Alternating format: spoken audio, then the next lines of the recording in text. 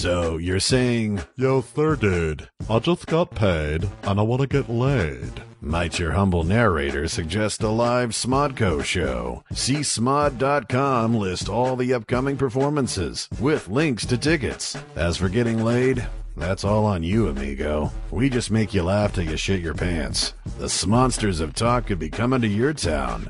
Go to csmod.com and find out. Smodco's been blasting its own brand of fuck yeah for years in all forms of media. If you're saying, hold up, sir dude, what about video games? We got that market covered too. Visit smarcade.com to learn about count 'em, two games for your iOS and Android device. Jay and Silent Bob grace your mobile with Too Fat to Fly and Let Us Dance. Get your game on, Smod Goblins. Check out smarcade.com.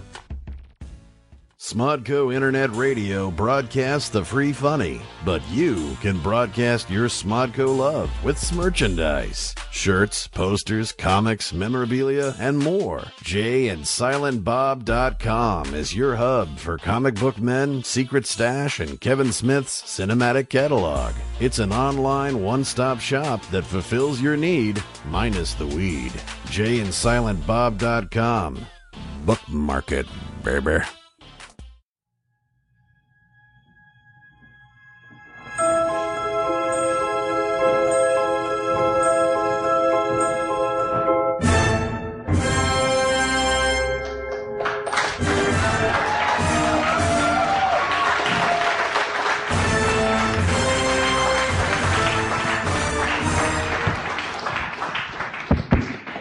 Every story, or every saga rather, has a middle age, and this is what happens when Jay and Silent Bob get old. I'm Kevin Smith.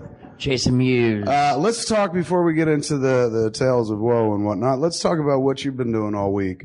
How's your week been? What have you been up to? Things are good. I've been coming here mainly and did some stuff to the seats, and then we're gonna build something up there and over there and over there and over here. Yeah, there's in the back, over the offices, there's a, kind of well, maybe, I don't know if you'd call it an attic, but there's some space where you can store boxes and whatnot. It's maybe about 4 feet from the ceiling of the offices to the ceiling of the building. It's 45 inches. He knows. He knows because he was just like, what's going to go up there? And I was like, we're just storing the water up there, the stuff that's not in the fridge yet. And he goes, can I make that my office?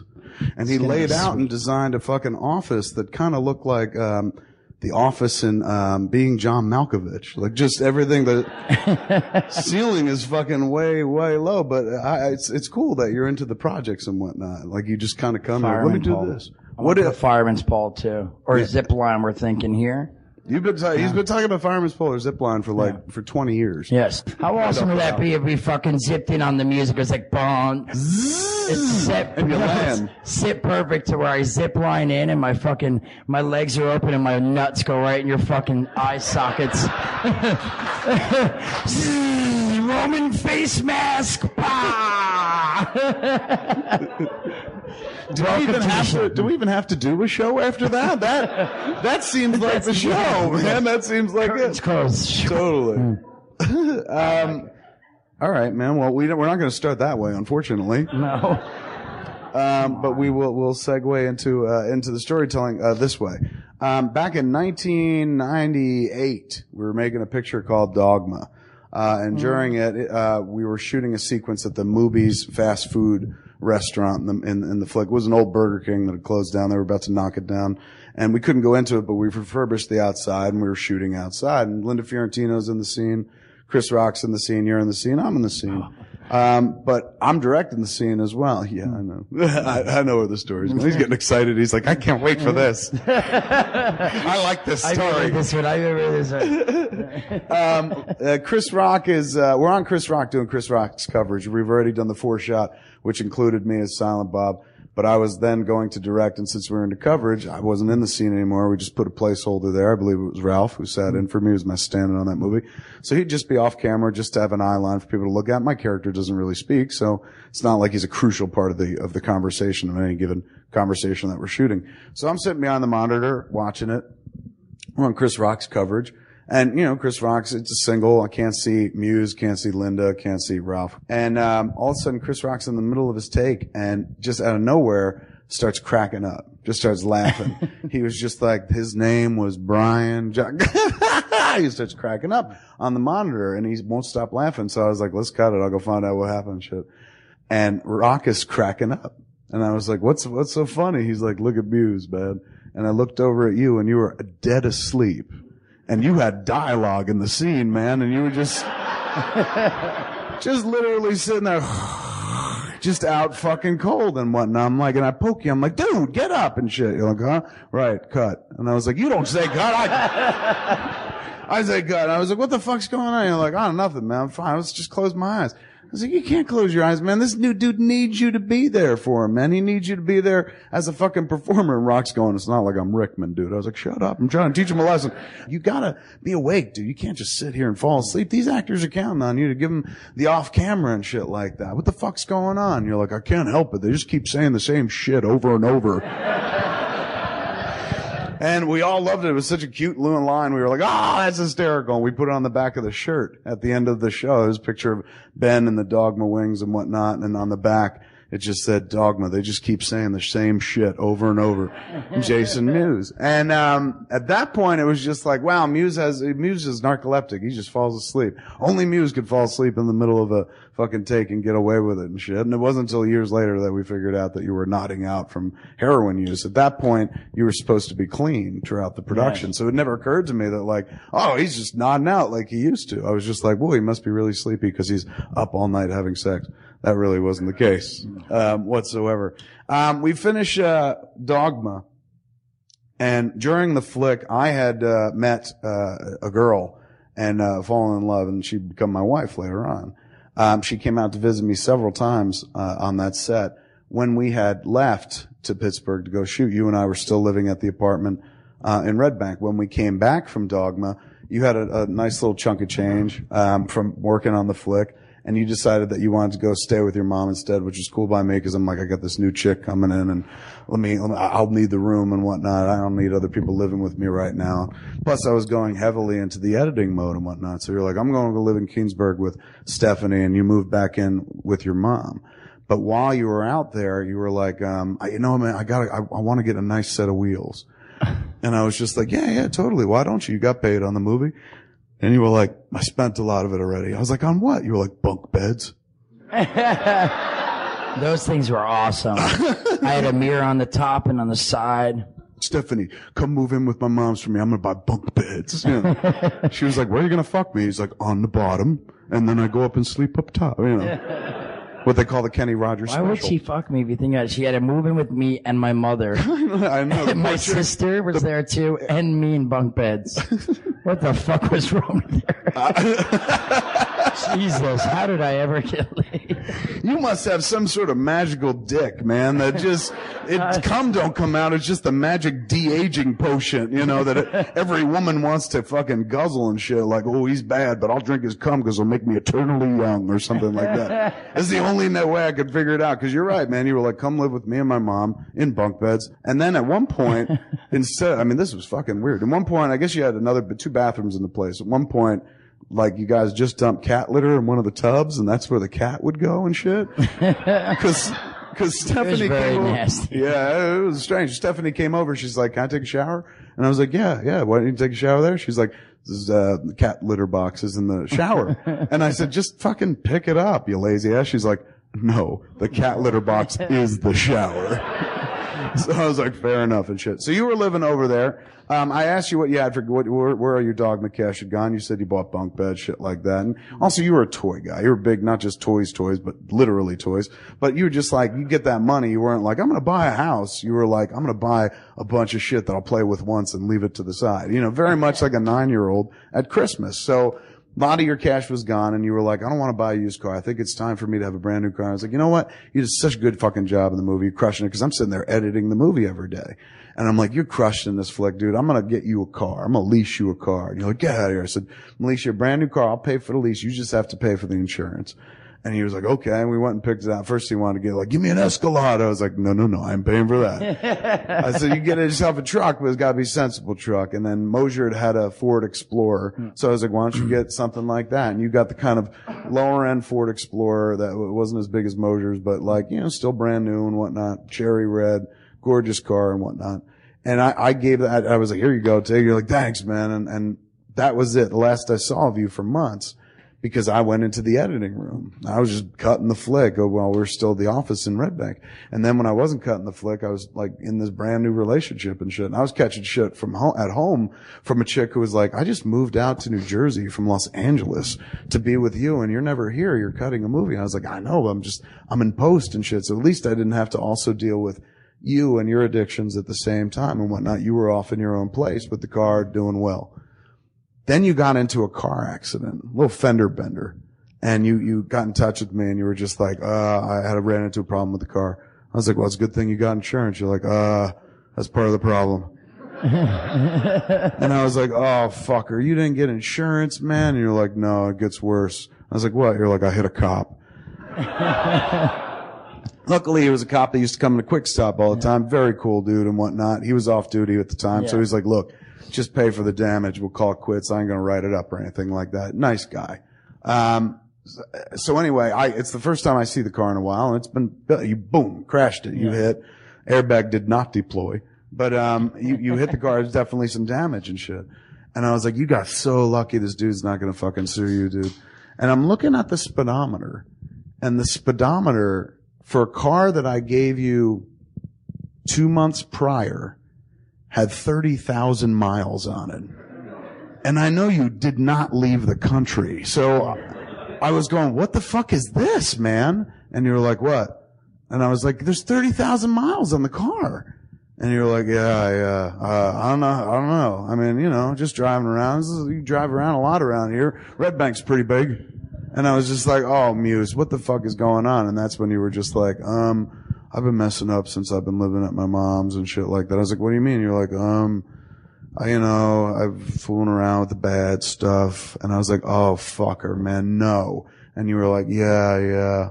And I said, dude, I gotta get you out of there because it was always being at your mom's house was the bad influence.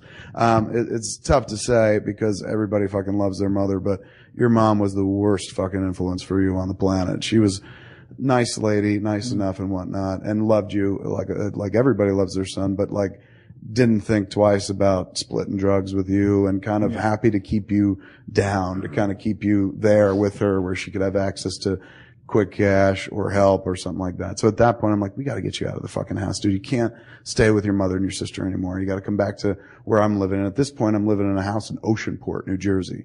I've been with Jen for a few months and she got pregnant and looked like we were going to stay together. And so rather than living in the apartment in Red Bank, I was like, let's get a house. And she found a house with an indoor pool. I was like, great. It was Oceanport, New Jersey, moved into that house. So I was like, Muse, you're going to have to move back in with us. Brian had lived with us for a while. Brian and his girlfriend Jill for a long time. They moved out. We brought you in. Emergency, like we got to get him into the house. We have to go through this whole fucking clean him up shit again and whatnot. You and Stephanie move in. That's when you start leaking lemon heads all over my furniture. Lemon heads. And you guys are living in the back bedroom and living on like just a diet like of yodels and fucking like Hostess treats and the big gallon of bug juice, like the juice that you would get at camp. They call it bug juice when we were kids. Just basically, if you go into a food store and they're like, a gallon of colored liquid for 29 cents. That was what Muse would get. Muse would be like, let's go down to 7-Eleven, go and get like 3 gallons of different multicolored drinks that basically their flavor was just sugar. Lemon heads. Yeah. Fruit punch. All sugar. And they would just sit there, watch movies and pour sugar, sleep and whatnot. And they were literally in lockdown. Like, I'd go back there, like the end of the hallway, they could either go out a window, which I knew they wouldn't, or come down the hallway where I knew they were leaving the house. And Stephanie was only allowed to leave, when she went to work. She had a job in Red Bank and stuff. So there we began the process of cleaning you up again. It got no better. It got worse before it got better. And Stephanie started looking really bad. Like Stephanie was a pretty slight chick to begin with. And the fact that she was using so much fucking dope. I mean, as we've said, I guess she used dope before you met, but using that much dope had an effect on her. She got real fucking thin and gone. Me and Jen were starting to get scared. We're like, this fucking girl's gonna die. Like, there's no way this girl can't fucking overdose. She's so tiny. Like, she'd be like 80 pounds or 90 pounds. She was wafer fucking thin. So Jen was like, what should we do? And I was like, I don't know. If it was my kid, I would want to know. And she was like, you want to call her parents, man? You're a fucking narc. And I was like, look, man, this ain't narking if somebody's going to fucking pass. You know what I'm saying? Like, she's looking bad. She's like, all right. So I called up Stephanie's parents, who I'd never really spoken to. I'll save a life. It wasn't even about that. I was just like, I don't want to be responsible for a dead life. You know, it wasn't altruistic. Like, I'll save her, because this was a chick who screwed me over. I'm like, you watch Muse. She's like, I will. Here's the money. Let's do drugs. You know, so it wasn't like, you know, I cared about her like a human being, but I wasn't sitting there going like, oh man, I can nobly save her. I was just like, somebody's got to save her. She can't fucking die here. And maybe her parents will be able to reach her and shit like that. Called their parents, which was a horrible call, to drop the fucking bomb on them, where I'm like, okay, so your daughter moved out a few months ago. She's living in New Jersey, and this is what's been happening. And they were like, we're coming. They were like farm people, man. Yeah, I remember I never asked you what that phone call was like. It was they weird. Were in Ohio. They were in Ohio. They were farmers. They were literally like Western Ohio, and just so far from, and it's not even like we're on the edge of Hollywood. We were living in fucking Red Bank at the time. But where we were from and what you guys were up to was so fucking foreign to them. So as I'm talking to them, you could just hear their hearts breaking on the other end of the phone. It was so bad. But they were appreciative. They're like, thank you for calling us. And what should we do? And I was like, I think you just got to come and get her. It's that simple. And what we'll do is we'll arrange for Muse to be out of the house. And then you guys could come and I'm not going to tell you're coming. And it was kind of that. We just kind of snuck him in and stuff. And boom, you, I think went out with Johnson. I think I had Johnson take you somewhere. And then while you were gone, called Stephanie's parents, who were like nearby, and I said, you come, there's the address. They pulled up and shit, came into the house, brought him to the back room, and there was Stephanie, and I just kind of left her alone with her parents and went downstairs. After about 20 minutes, they came down, her bags were packed, and she was just like, thanks, we're gonna go back to Ohio. And I was like, okay, man, good seeing you. Good, take care, check in, blah, blah, blah. That was it. They were gone. And then you came home. It was so fucking sad, dude. It was so sad. You came home like 20 minutes, an hour later. And you were just like, where's Stephanie? And I was like, she's gone. And you were like, what do you mean? Where'd she go? And I was like, she, sit down. And I told you the story. And rather than, I was ready for the fucking like, fuck yeah. And then you try to stab me and get into a fight. But you were there was a piece of you that was kind of relieved, where you were just like, I understand. And then you just went back to your room, and that was that. And I don't know what you did in the room and shit, maybe cried or fucking beat off, but you did. Oh shit, he sent the pussy away. The fleshlight hasn't been invented yet. But she was gone, and suddenly it was just down to me, you, and Jen living in the house. And with Stephanie gone, at that point, there was kind of like no sense of like, I'm going to clean up. I mean, there was always this kind of like, I'm going to clean up and do this and put my life together and blah, blah, blah. Stephanie gone. It was just, then I had to watch you twice as fucking hard, because you were looking for the way out. And there was a day where I was at the house. I couldn't fucking hang out at the house any longer. That's what I did every day, was pretty much hang out with you, wake up, hang out with you, take you to get methadone, hang out with you all day, look for Greedo doll, shit like that. So this one day I'm like, you know what, man, you got to stay here in the house. I'm going to go down to the office. I got to take care of some shit there. Be gone a half an hour. And nobody was there. Jennifer was working at MTV at the time. And Judy, my Aunt Judy was cleaning the house. So I was like, Judy's here. If you need anything, Judy's here. But don't fuck around. Don't leave the house. Don't call anybody. And you're like, oh, well, who am I going to call? I ain't going to call fucking nobody. I was like, all right. I'm leaving. I tell Judy, I was like, keep an eye on Muse, would you? I have to go down to Red Bank. And she's like, okay. Go to Red Bank. I get a call from Judy while I'm there. She's like, you might want to come back. I said, why? She's like, something fishy going on.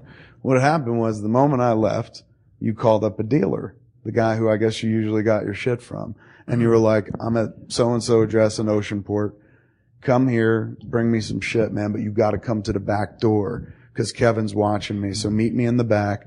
I'll meet you through the backyard gates and shit. We'll do some shit there. Dude doesn't go to the back, comes to the front fucking door, rings the bell. Judy answers the door. She's like, hello. He's like, looking for Muse. And she's like, Muse isn't, he's not here. Cause I told her, don't tell anybody Muse is there. Close the door. So I guess you saw the dude from the window and you were like, the back, be urging him around the back and shit. Dude pulls around the back of the property. You go out the back gates and you have no money on you. You're broke. That was the only reason I could leave the house, is because I was like, this motherfucker got no loot on him. And I remember telling Judy, if he asks you for money, don't give him any money. And without any money, he can't get in any trouble, I said to myself. So there you are, going out the back gate to meet your guy. And you're doing your acting comes in handy because you're looking at the window to a person that's not there. Like you're insisting to the guy, like, Kevin's watching me, so we got to do this quick. And he's like, where? And you're like, he's there. You just can't see him. He's in the door. Like I'm Norman Bates' mother in the window of the psycho house. There's like, mirrors, come inside, you know. So, he's like, all right, man. And he has shit in his hand and you have shit in your hand, and he hands you the shit and you throw your shit at him real quick. And you're like, all right, man, I'll see you later. And you run in the yard. I had $1. I had $1. I had it rolled up and shit. How much is that normally? Like, what would you have owed him normally? It was like $20. Cause one is like $10 and I think I got 2 or something. Okay. So you throw $1 at him and shit, run into the yard, race into the back of the house, scamper back inside like a little mouse, slam the fucking doors and shit, go up and presumably go feel like you're safe to do your heroin. Never once thinking that the dude's like, I saw where he went. I think I'll just go back to the front door. So the dealer goes back to the front door and rings the bell, and Judy answers again, and he's like, hi, is Jason here? And she's like, no, I said Jason's not here. And he's like, okay, I know he's here because he just burnt me for a couple bucks in the back. Just tell him that ain't cool and tell him that he owes me. And she's like, all right, but he's not here. He's like, I know he's not here. And he fucking leaves and shit like that. So you burnt a dealer at my house where I was living with my soon-to-be wife, who was about 5 months pregnant with my first child and shit like that. Found out about that, and I went absolutely ballistic, put you into hardcore lockdown. Nothing. I was like, you know what? We're not even going for fucking methadone. You just take it out of yourself fucking straight. That lasted a day and a half, maybe half a day, because I was sitting downstairs watching TV. You just came downstairs, sweaty, wild-eyed and shit, just pissed off. And I was like, no, I'm not doing anything for you. And you just went over to the wall and you bashed your head so fucking hard against it and shit 3 times. You're like, and left a mark. You just went back upstairs. And I was like, I can't believe this is what happened to Jay and Silent Bob.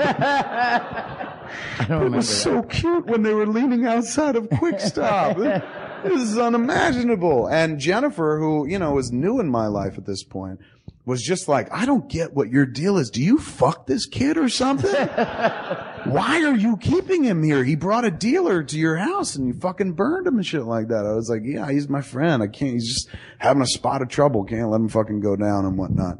And that lasted up until Jennifer had a short-lived stint at MTV. She'd gotten pregnant while she was working there, and then she retired and whatnot. Before she left, she had a Christmas party for some of her friends that she had met there. She'd only been at the job for about 4, 5, 6 months or something like that. So she invited a bunch of people down to Oceanport for a Christmas party. And you were still at the house, of course. And I was like, you can't come down to the party, dude. Or if you can, just don't be weird around people. Don't go bashing your head against the fucking wall. People, that's not very festive. It's not a Christmas thing to do. So like, all right, man, why do I have to sit in the house while all these people are here? And I was like, well, maybe you can go out. You're like, yeah? I was like, yeah, who could you go out with? Like, I could go out with, I don't know, this one, and one of your friends. And I was like, well, it was one of your friends who was known to be a drug user and shit. And I was just like weighing the certainty against the doubt that you might do something against the certainty of my new girlfriend was going to be like, can you get your junkie friend out of the house so we can have a party with non-junkie people? So off you went and shit. I'm at the party. I don't know, maybe 2 hours into the party and whatnot. And it's not a huge shindig, like 14, 15, 20 people, something like that. You come home. And I'm like, hey, everybody, it's Jason Mewes. Like, just look at them like stone cold, just look at them and then march away and go right up the staircase. And I was like, hey, that was Jay, you know, to Silent Bob. As you can see in real life, we switch roles. Anyway, you know. And Jennifer's looking at me with those eyes, and I look at her back with those eyes, and is communicating, you handle this, I'm going to go upstairs and deal with Junior. And I go upstairs, and the bathroom door is locked. And I'm like creeping up to the door, and I'm listening, no signs of nothing. No signs of anything. Not even somebody sitting there shitting, somebody pissing, somebody smoking, nothing. Dead quiet. So I get close to the door. And then I take a page out of your crazy book and lay down on the floor by the door. And I'm looking under the door and I'm just laying there fucking quietly listening. And inside there is no movement. There's a suspicious amount of non-movement. Jennifer comes upstairs and I hear her behind me and I turn and I'm just like, making the same fucking crazy face to her that you made to me fucking when you were like trying to find Stephanie's lover under your bed. So, I was just like, she's going, giving me the puzzled look, and I was like, and I'm pointing to the door, and she just rolls her eyes because she knows what it is. So I stay out there laying on the floor, and this is before the days of like the laptop where you can be doing something else with the cell phone or the iPad. It's literally just me laying on the floor waiting for you to come out of the bathroom so I could fucking be like, aha! And you, meanwhile, are on the other side of the door going, I think he's outside the door. I remember this. So I'm on one side of the door not moving. You're on the other side of the door not moving. And it's a stalemate detente for a good hour and change. And then finally, you give up. Like you broke before me. I heard you flush the toilet and I was like, I knew it. Because I was like, there's no way he's out there. I'm hallucinating. I'm just too fucked up on coke and I'm hallucinating he's there. He's not there. And you open the door and I'm like on the floor looking up at you. I know. And you're like, am I high? I was like, poking me in the face and shit. Is that you, Moves? And I'm like, yeah, it's me. And so I'm like, I get up, you're like, hey. And you're all sweaty and shit like that. Yeah. And I was like, hey, what were you doing? And you're like, nothing. I wasn't doing nothing. You try to go past me to a room. I'm like, what were you doing in there? And you're like, nothing. I don't have anything. And I was like, what were you doing in there? And you're like, nothing. I don't have anything. You check me. I don't have anything. And I was like, don't fucking lie, dude. What were you doing? And you're like, I didn't fucking have it. This went on for 10 fucking minutes and shit, back and forth. And then finally I go inside and I don't even know what I'm looking for. I don't like, all I know at this point is I'm like, all right, heroin. I will look for a needle or something like that. I'd only ever seen heroin once, the first time when I was just like, come move into the apartment with me in Red Bank. And you'll get clean. We'll move out of your mom's and we'll get you totally clean. We'll take you to the methadone clinic. And you were like, okay, that's tomorrow, but right now I'm fucking fiending and shit. And I'm going to start getting sick and throwing up tonight. And I was like, what do you want me to do? And you're like, all I need is one hit to get me through the night. And I was like, you want me to buy you fucking heroin, dude? That's like asking me to buy an exercise program. It's just like, it's against who I am and what I stand for. And you were like, I know, just be this one time. And it was the only time I knowingly gave you money to go get fucking drugs. And you went and scored it. And you were so happy. Like so elated because I was involved in some way. You know, like for once you didn't have to hide it and shit like that. And you were like, this would be awesome if you were like this all the time. And I was like, what do you mean? You're like, just never mind. And I was like, what, letting you get heroin all the time? And you're like, yeah, I guess it's a stupid thought. And I was like, what do you do? What do you do with it? You might as well show me. And it was a little weird paper envelope and shit. Yeah, I was picking up, looking at it. It was all cruddy and brown. Just looked fucking horrible and shit. And you weren't shooting at that point. You just snorted it and whatnot. So you were just like, you just take it, and you snorted it up, and you're like, all right, yeah, I'm ready to go to rehab. It's time. It's time to, fucking out cold and shit like that.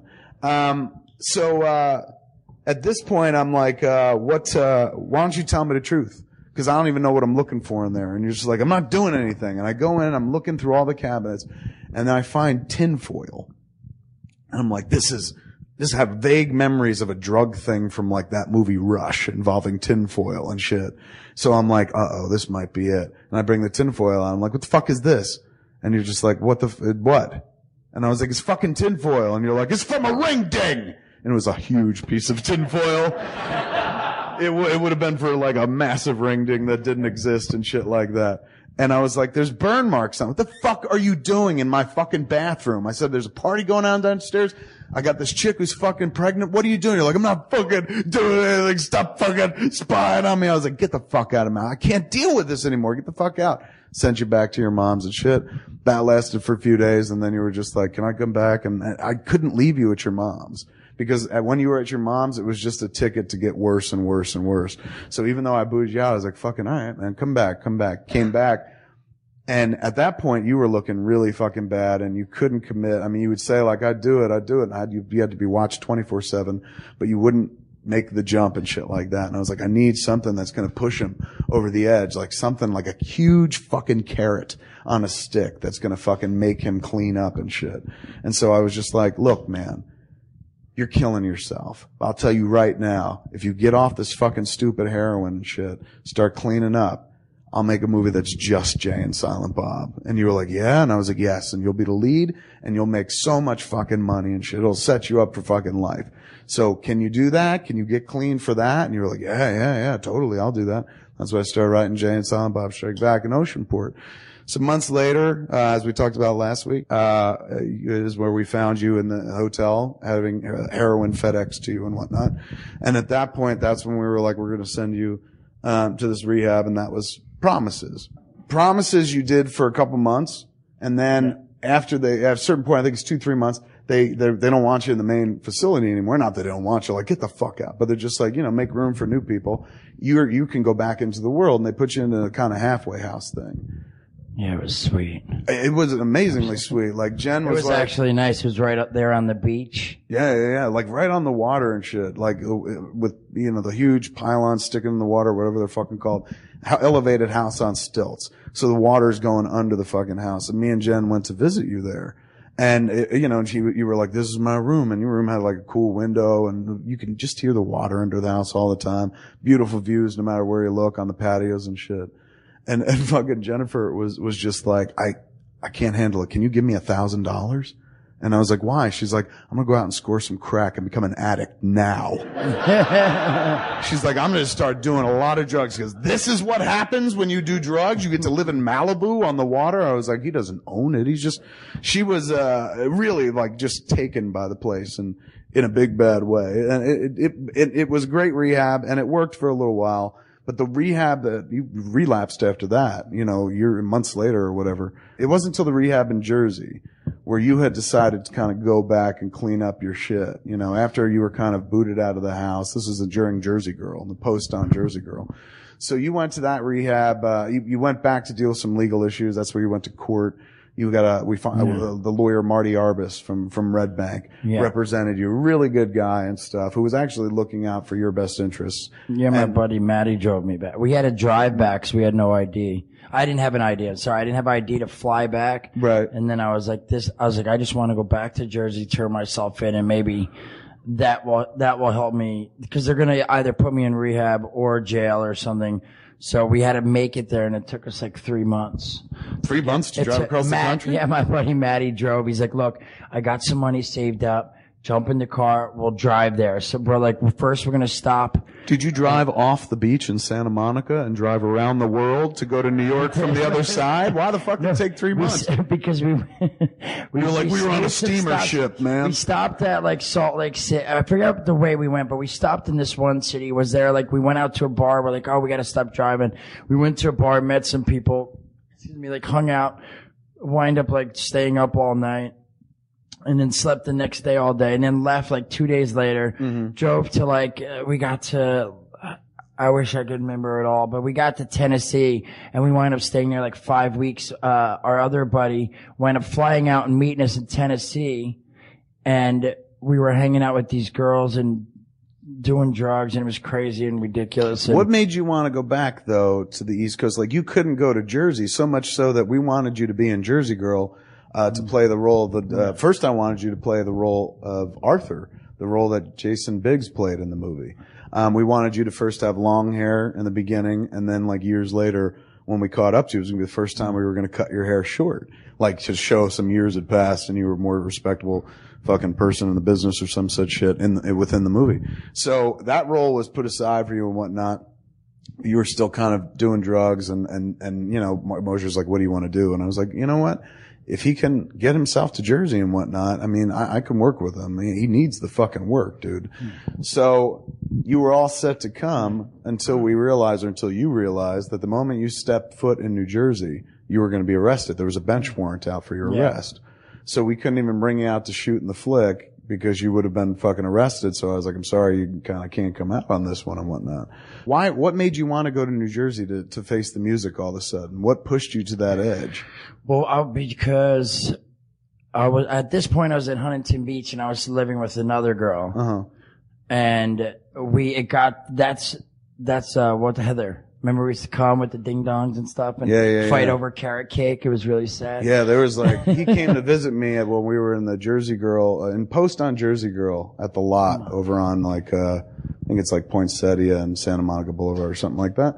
And he came to visit me with this chick who's sitting in the car. I think I talked about like before Thanksgiving he came over and whatnot. He's sitting on the steps. I wouldn't even let him in the editing room at that point. So we're sitting on the steps talking.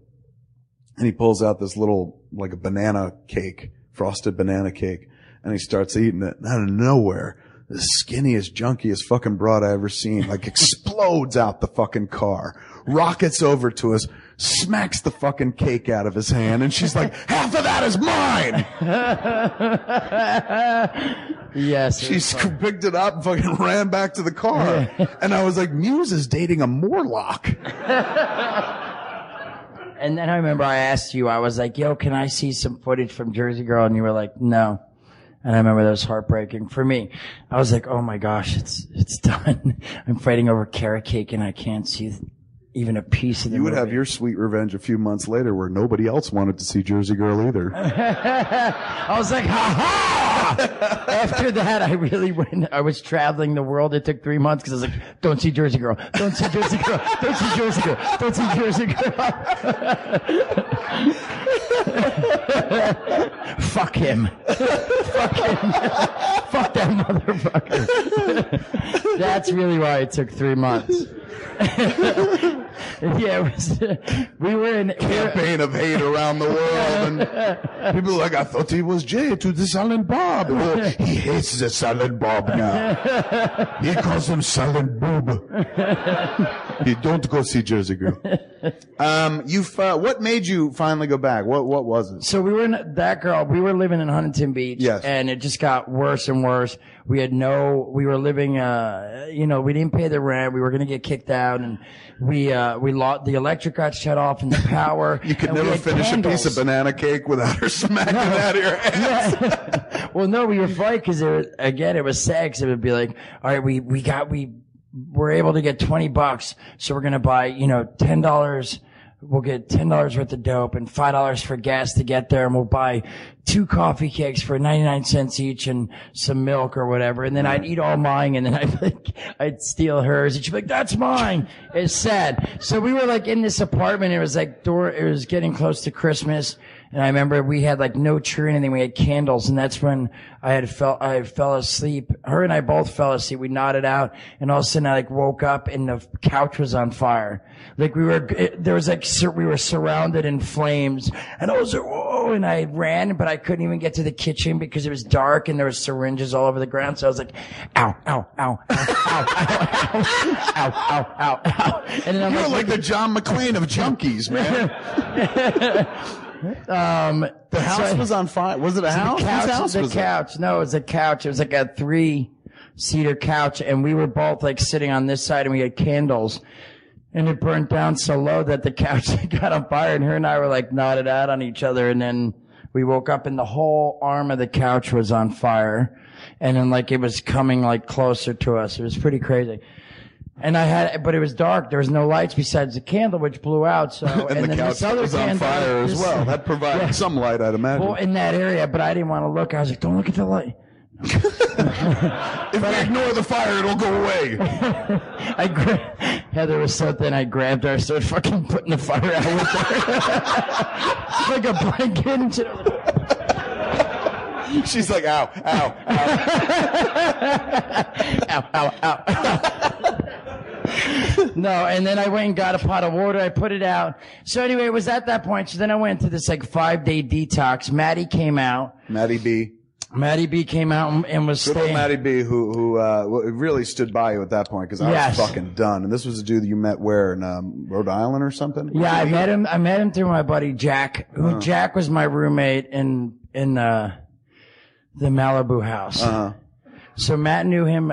Jack is friends with him from Fish Tour. Anyway, so then I met Maddie, and then Maddie stuck with me. He came out to Huntington, stayed there a couple days, and then that's for those 5 days while I was in the other place. I came back to the house, And at this point, we were locked out. So then this kid, Dennis, we had met, who worked at the 7-Eleven down the street, was like, you could stay at my house for a couple of days. So me, Maddie, and Heather were staying at Dennis's house. And I don't know, I woke up. Wait, you were staying at the house of a convenience store clerk? Yes, yes. That's kind of funny. It was amazing. Dennis is. You know that dude was out there in the world go, you know who's living on my couch? The dude who stands in front of convenience stores. Well, the first day I met him, we went in the 7-Eleven and we're like, fuck, man, we need food. We have no money. And I was like, keep him busy. And he's like, yeah, Braz. Like, he's like real. This dude Dennis. Pauly Shore works at a convenience store? Pretty much. It was like that style. And he's like, dude, you want to smoke some weed? And I was like, yeah, hold on. And she started talking to him and so I went over and I used to eat a lot of those, cereal bars, like Kellogg cereal bars and different little things that like carrot cakes, and I would stuff them in my pants. Right. All portable food. I had to make amends to that 7-Eleven, matter of fact. Really? No. So wait, you're robbing the place and he became your friend? Well, he sort of, no, we got a couple things and then we were chatting with him. Because we were chatting with him, he's like, yeah, blah, blah, blah, you want to smoke? And she liked to smoke. And at the time, I didn't really, Heather. So he came by after. Anyway, so he let us stay at his house for like 2-3 days. And then I woke up and I wanted to go get high again already after I just went to detox. And you went to the detox. And I was like, man, I just don't know what to do. And I was like, I have no money. And Heather had left and went out. So it was just me and Maddie. And I was like, Maddie's like, look, dude, he goes, I have like $2,000 right now. He's like, you want to jump in the car? Let's go to Jersey. Turn yourself in and just deal with it. I can get you there. And, so I was like, why not? So I literally jumped in the car right there. I spur of the moment. I didn't even tell Heather. I called her like 2 days later. To be like, I left. Yeah, I left. Cause her parents lived there. So she could go there back at any time, but she didn't want to because she was with me and she was so I knew she'd be fine going to her parents and be You didn't safe. leave her a note or anything with like half a piece of banana cake or? I was like, eat this. I'm Maddie here. No, I didn't. I just called her. I really was like, it was just one of those moments where I just was like, this is like, we lost our place and everything was crazy. I had Would no you say money. that was your rock bottom per se? I would, yeah, it was definitely, that was. Why that of all things? Well, because I technically was homeless at that point. We had no apartment. Right. No one was, I wasn't talking to anyone, but like no one would talk to me except for Maddie B and her and this dude Dennis, which Dennis still lived at home with his mother and he's like 38 or something at the time.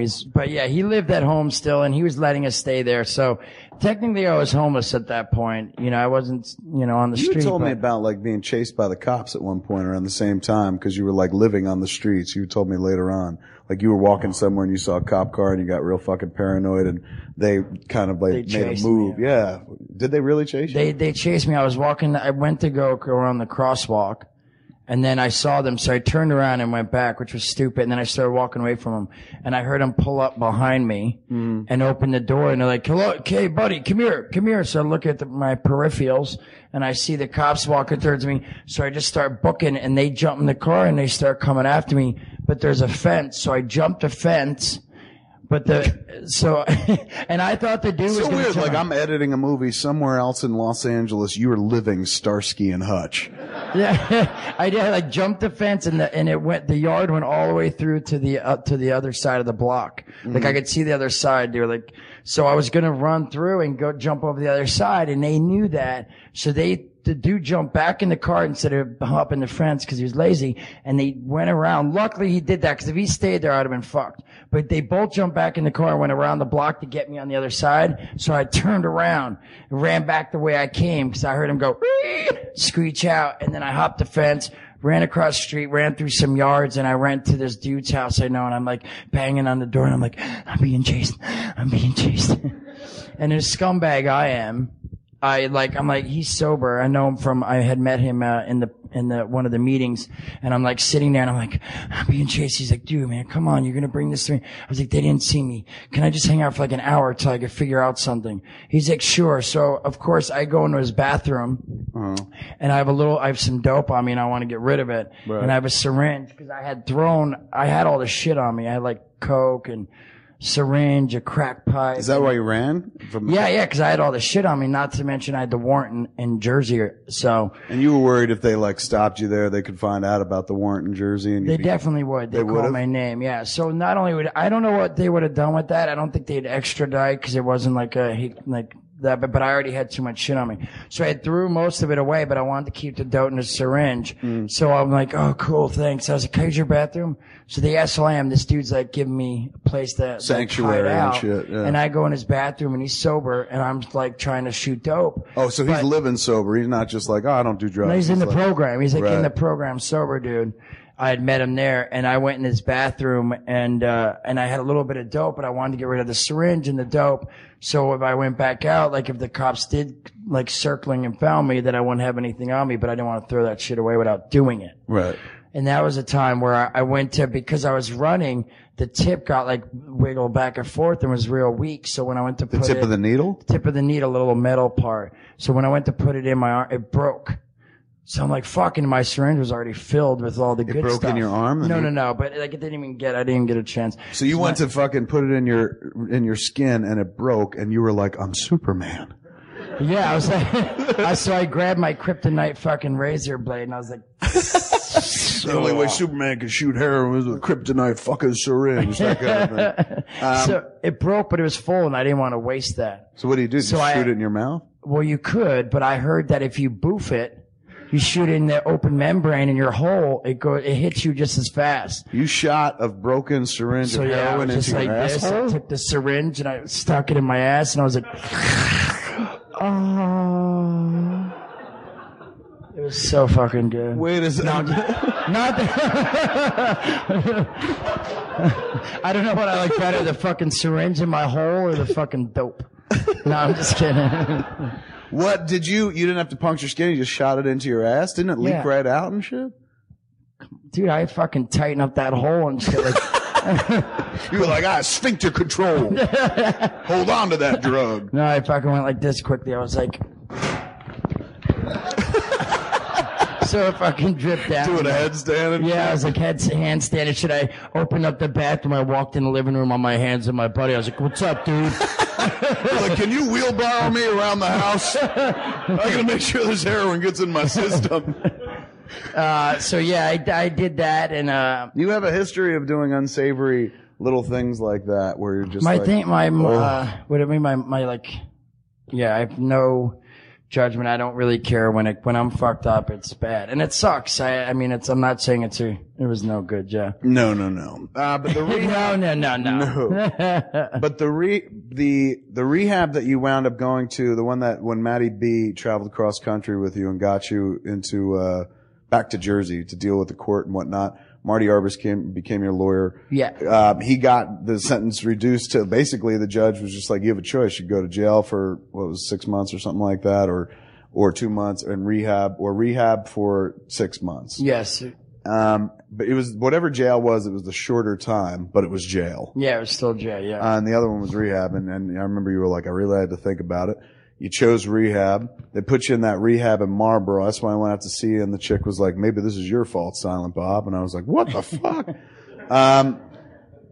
I went back to Los Angeles. I guess, this was all right. I would come back east in another month or something because my father wound up dying. And you were still in that rehab in Marlboro. So I was going back for the funeral. So I called them. I was talking to you. I was allowed to talk to you on the phone and whatnot. And I said, hey man, do you want to go to my dad's funeral? And you're like, even if I didn't like your dad, I would just love to get out of here for a day, but I would love to go, the funeral, respect, blah, blah, blah. So I asked the people at the rehab and they were just like, no, he can't be going to anything like that. And I was like, it's my father's funeral. He's only going to die once, and they were just like, I'm sorry. He's not allowed to leave. You ran into some problems there because eventually, I remember you sent me a letter where you were saying like they were giving you some rough treatment and shit and calling you like rich boy and whatnot, and which was really ironic because you're like, hey man, I couldn't even eat a whole banana cake. I was fighting an 80-pound girl for carrot cake. Come on. But I guess they were like treating you like you were like, hey, movie star and shit like that. They start some shit with you or whatever. Well, it was just, it was sort of like, a lot of them were drug court, which is like they're to get out of being in jail, they go to rehab and they have to stay there and stuff. And then there was a couple people who knew, like a lot of people, they made me cut, that's where they cut my hair off. That cut That's your right head when there? yeah, they cut my hair. That was part of the thing is like you got to take your earrings out.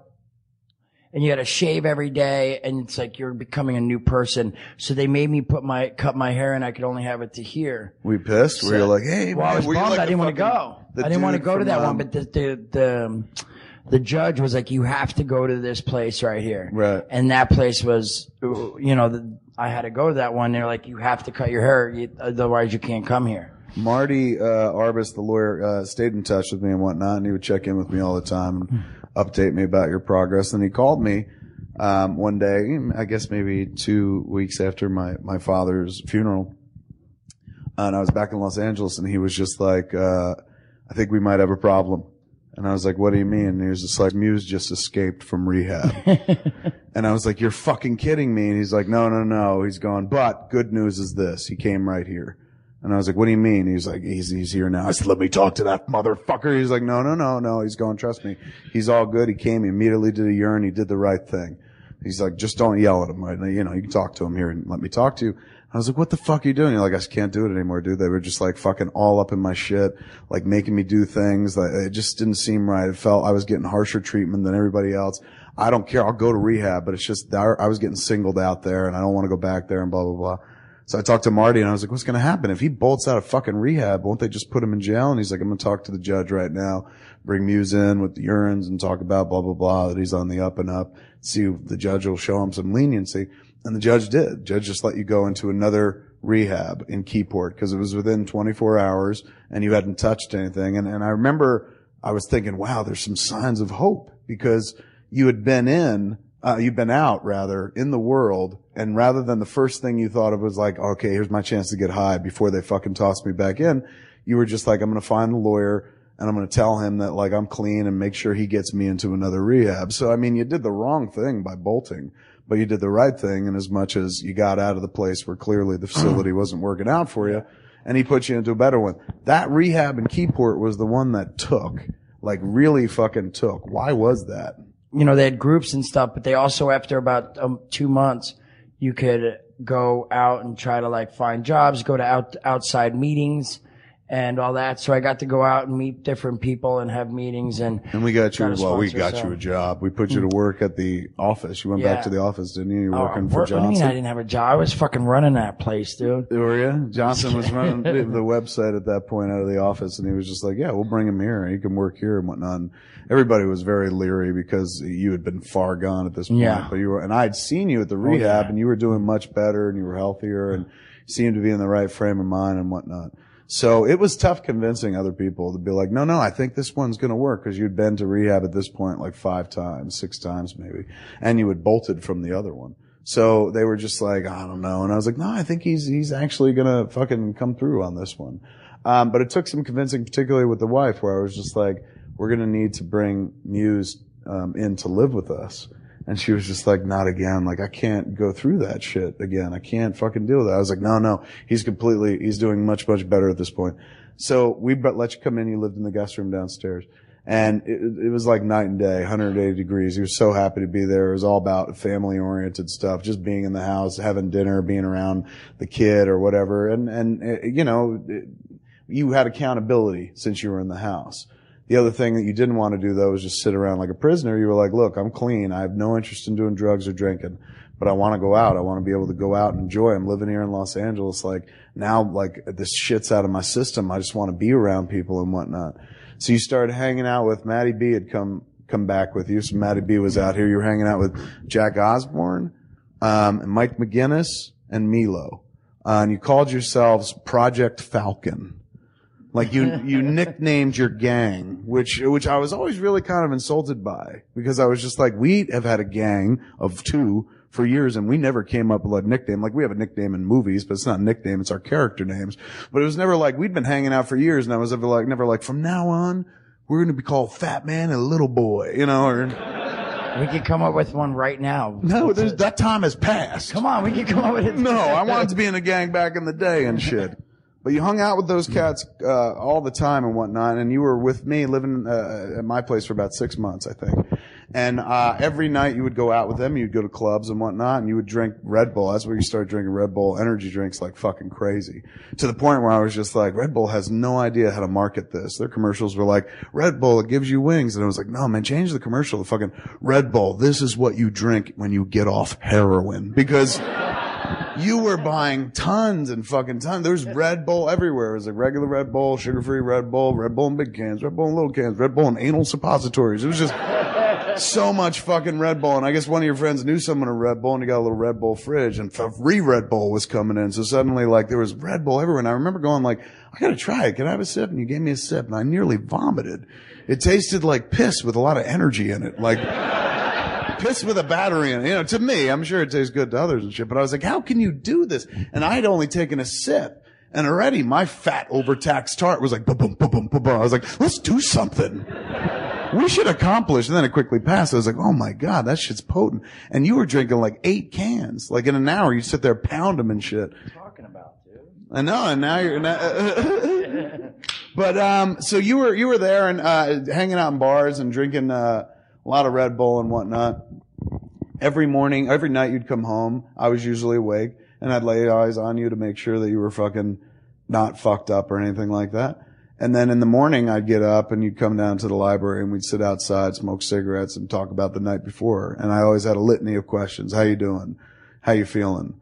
Did you do any drugs? Were you tempted to do drugs? Did somebody offer you drugs and all this stuff? You suck cock. Did you suck cock for drugs? Someone's ass. How good were you at sucking that cock for drugs? Show me how you suck the cock. I'm gonna close my eyes. You tell me how you suck the cock good for drugs. I'm gonna play this sexy music. Hold on. And you would sit there and just, tell me like, no, man. I just like going out to the clubs and shit, hanging out with people and watching people act a fool and whatnot. I was like, what do you mean? You're like, I don't know. When people go out drinking, they're fucking stupid. He's going, now that I'm sober, I get to watch people be drunk and it's pretty funny. And I was like, right on and whatnot. So you started hanging out with them fairly regularly and whatnot, single dudes, all of you is on the make and pretty girls everywhere, I guess, for a man without fucking junk in his system. And then one day, like a grown up, you came to me and you were like, Moves, I think I'm ready to move out. And I was like, really? Where are you going to move? And you're like, I'm going to move in with the boys and shit. And I was like, real Project Falcon? And then the place was the Falcon's Nest. Yeah. It was so corny. He did. He came home one day and he was just like, we got a place on Fairfax. I was like, get out of here. What's it like? He's like, it's nice. Got rooms in it and shit. I was like, most houses do. But he's like, it's pretty sweet. Like, everyone's got their own place. We're calling it the Falcon's Nest. And I didn't want to tell you, like, dude, that's so geeky. I was like, whatever. It's keeping him off heroin. I was like, as long as he could call it the Cocksucker Palace. as long as it kept him away from fucking dope and whatnot. And then, I guess somewhere around that period is when you met Jordan, it would be, right? Somewhere sort of after that, after you were living. So after Fairfax, I went to... Because that was 2004, 2005, neck of the woods. I went to I think I went to Bronson right after that. Yeah, so it was after that. We were there about a year, and then I moved into Bronson, and then it was soon after that, yeah. And Jordan would become insanely instrumental, years later on, in probably saving your fucking life, because it was Jordan who got to call me up right before we shot Cop Out to say that you had completely fucking relapsed, fallen off the wagon, which is something we'll talk about on the next edition of Jay and Silent Bob Get Old. Thanks for coming out tonight, everybody. Sweet. Sweet, sweet.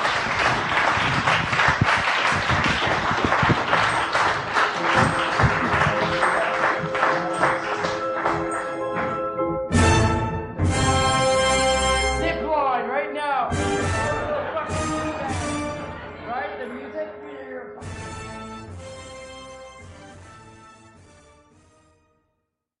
Smodco Internet Television blast your eyelids with videos aplenty.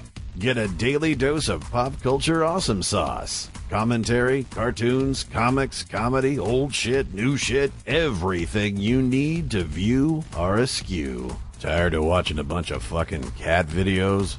Me too, broski. YouTube.com/csmod. Smodco Internet Television. Sit happens.